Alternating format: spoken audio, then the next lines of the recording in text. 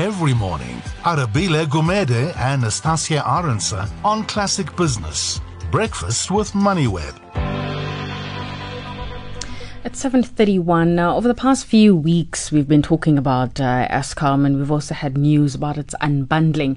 But we're going to be talking about whether we're taking the necessary steps in solving our power crisis. And to have that conversation, I'm joined on the line by Katrina Godina, who is the Research Associate at the University of Cape Town. Katrina, thank you so much for your time.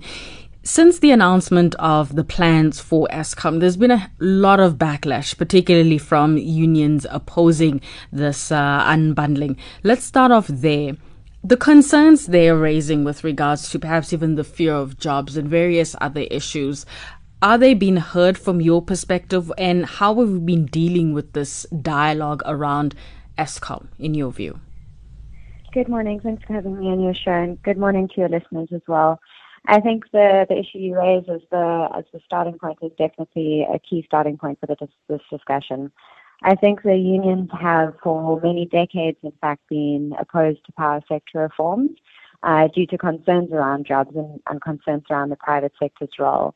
I definitely think that at this point in South Africa's electricity sector, it's undeniable that we need some sort of restructuring, and I have seen evidence that the unions are being brought to the table in a way that they haven't before, and I think that that's critical because we are not going to be able to move forward without them. In order to support this, researchers at the university are working on issues around the just transition, around understanding the role of labor in these types of processes and what the implications are going to be for jobs.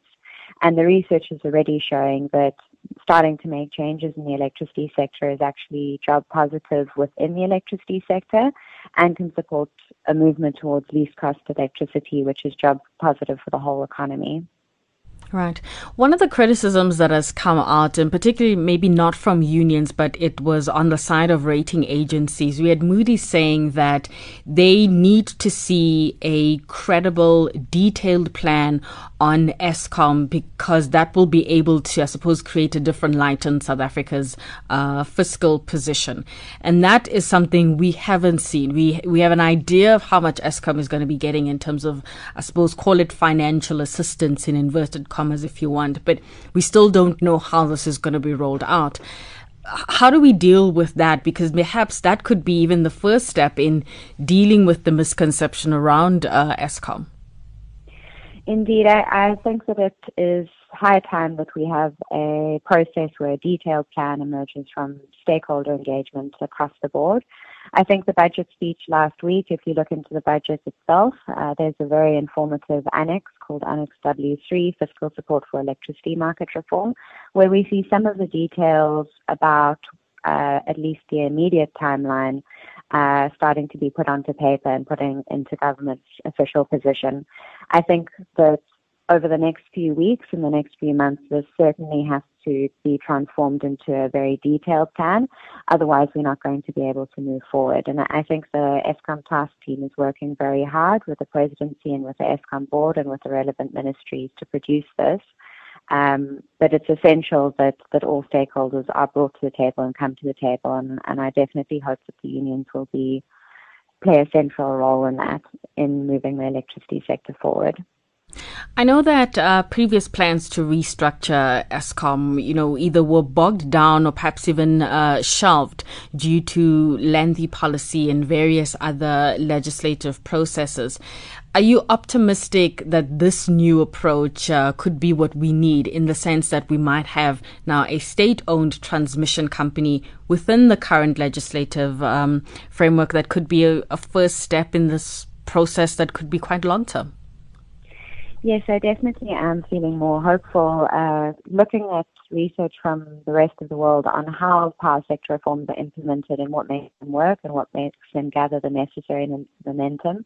There is a school of thought that believes that sort of a big bang, a first step that disrupts the current monopoly power, the current vested interests that may have sort of nefarious interests in the way that the sector works, or perhaps a lack of understanding around how transformation could support their own interests. that disruption really makes a big difference, and it's something that we are very hopeful to see. The establishment of a state-owned transmission company would certainly be that next step. And as I said, the budget has informed us as the public that step will be taken by the middle of this year. And if that step is taken, I believe that the next actions will follow, and it will also act as a sounding call to bring other stakeholders to the table and support the next steps and be involved in deciding exactly how the private sector will be involved and exactly how the sector will be structured going forward. What are some of the benefits you're seeing from the unbundling of Eskom if it's done correctly? I think one of the ones that many listeners are interested in is around transparency and accountability.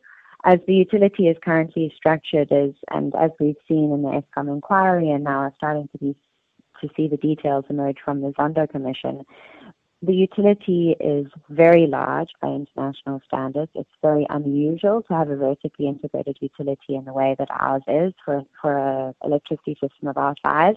And that has certainly contributed to a situation where corruption has flourished, and this has had direct costs for the consumer.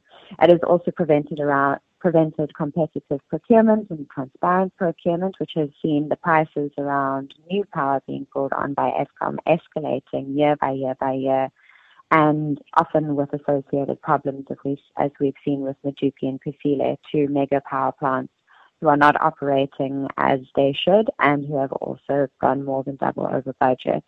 In contrast, when we look at new power that's being contracted transparently, this has mainly been through the Renewable Energy IPP program. We see that costs have steadily decreased over the last couple of years, and there is definitely space for them to decrease further. This doesn't mean that Eskom generation will be out of the picture. Indeed, maybe it will act as an impulse to ensure that Eskom generation in the future will be more competitive, more price competitive, ultimately benefiting the consumers and the economy, and indeed creating an environment where jobs can be created across the sector. Katrina, thank you so much for your time. We'll have to leave it there. That's Katrina Godinho, who is a research associate at the University of Cape Town. An article which you can have a look at on the MoneyWeb site, which I suppose deals with the theme we've been touching on throughout the morning around independent power producers. The headline for this particular article is titled, "Government is not renegotiating IPP products."